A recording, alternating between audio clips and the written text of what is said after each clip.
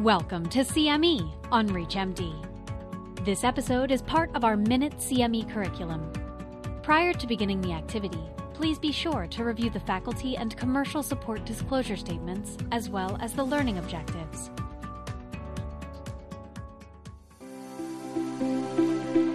Hello, my name is Adam Cohen from the University of Pennsylvania in Philadelphia, and today I'll be discussing the topic, what does the design of a CAR T-cell therapy say about its efficacy and toxicity profile? We know that there are a number of different components that go into making a CAR T-cell product.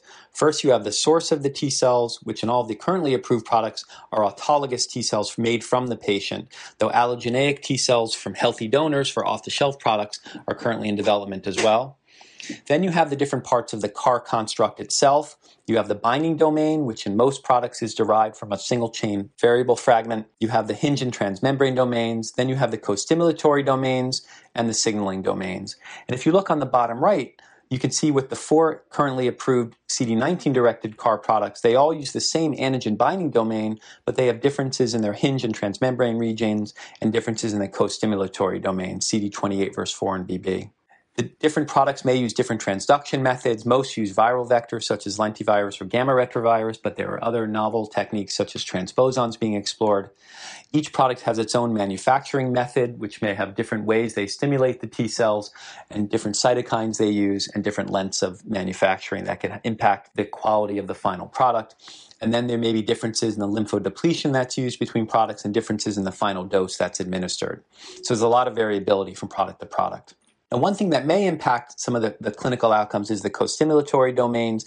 This is something that's been explored most in the CD19-directed CAR T-cell products. At the top, you can see 3 trials using products that had a CD28 co-stimulatory domain. This is associated with perhaps more rapid initial burst of proliferation, more rapid initial growth, and less persistence. And you can see in these studies, there was perhaps a higher rate of CRS and neurotoxicity, higher proportion of patients needing tocilizumab, compared to the bottom trials highlighted in the blue rectangle, which used 401BB, which is thought to perhaps have a little bit slower initial expansion, but greater memory formation and greater persistence.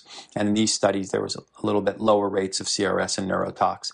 Interestingly, the efficacy looking at these trials doesn't appear to be that different, at least in DLBCL or ALL, with similar proportions of patients achieving long-term progression-free survival.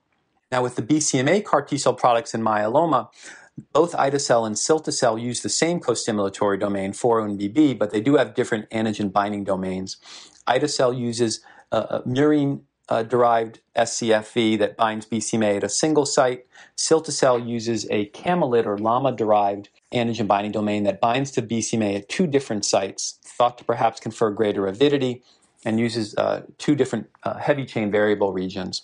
And then there are even more novel binding domains being developed in myeloma. This is an example of one called CART-ddBCMA, uses a fully human synthetic binding domain, much smaller, thought to be perhaps less immunogenic, and that may lead to better persistence. And this has entered clinical studies as well.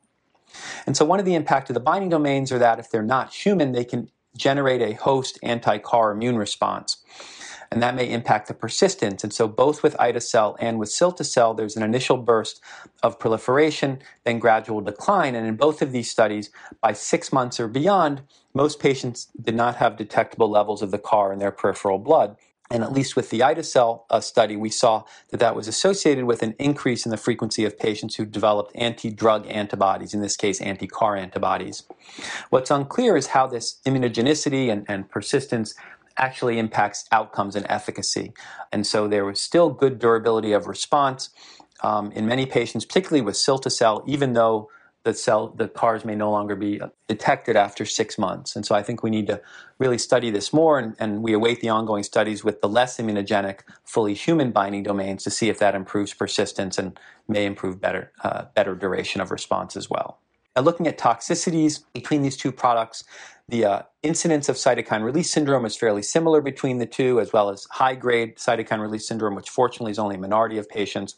What is different, however, is the timing of the onset of CRS. The median onset day is 1 in ida-cel, but it's 7 days with cilta-cel. And this likely reflects more the lower dose that's used in cilta-cel, which is roughly 10-fold lower compared to the highest dose of ida-cel, rather than any particular CAR design issues.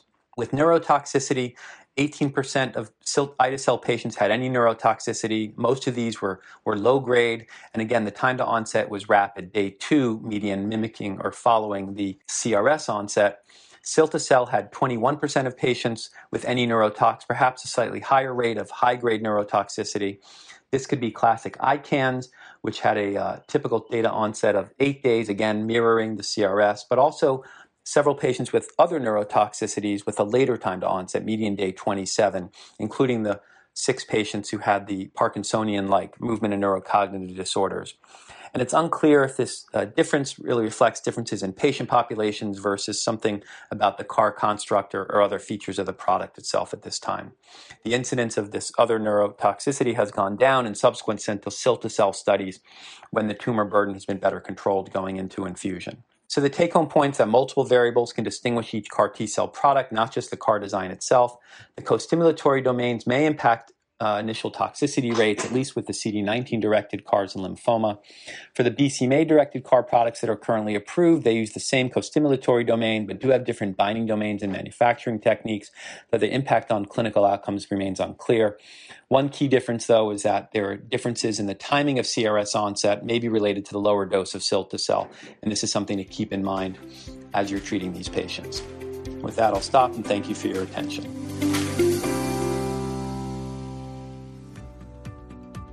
You've been listening to CME on ReachMD.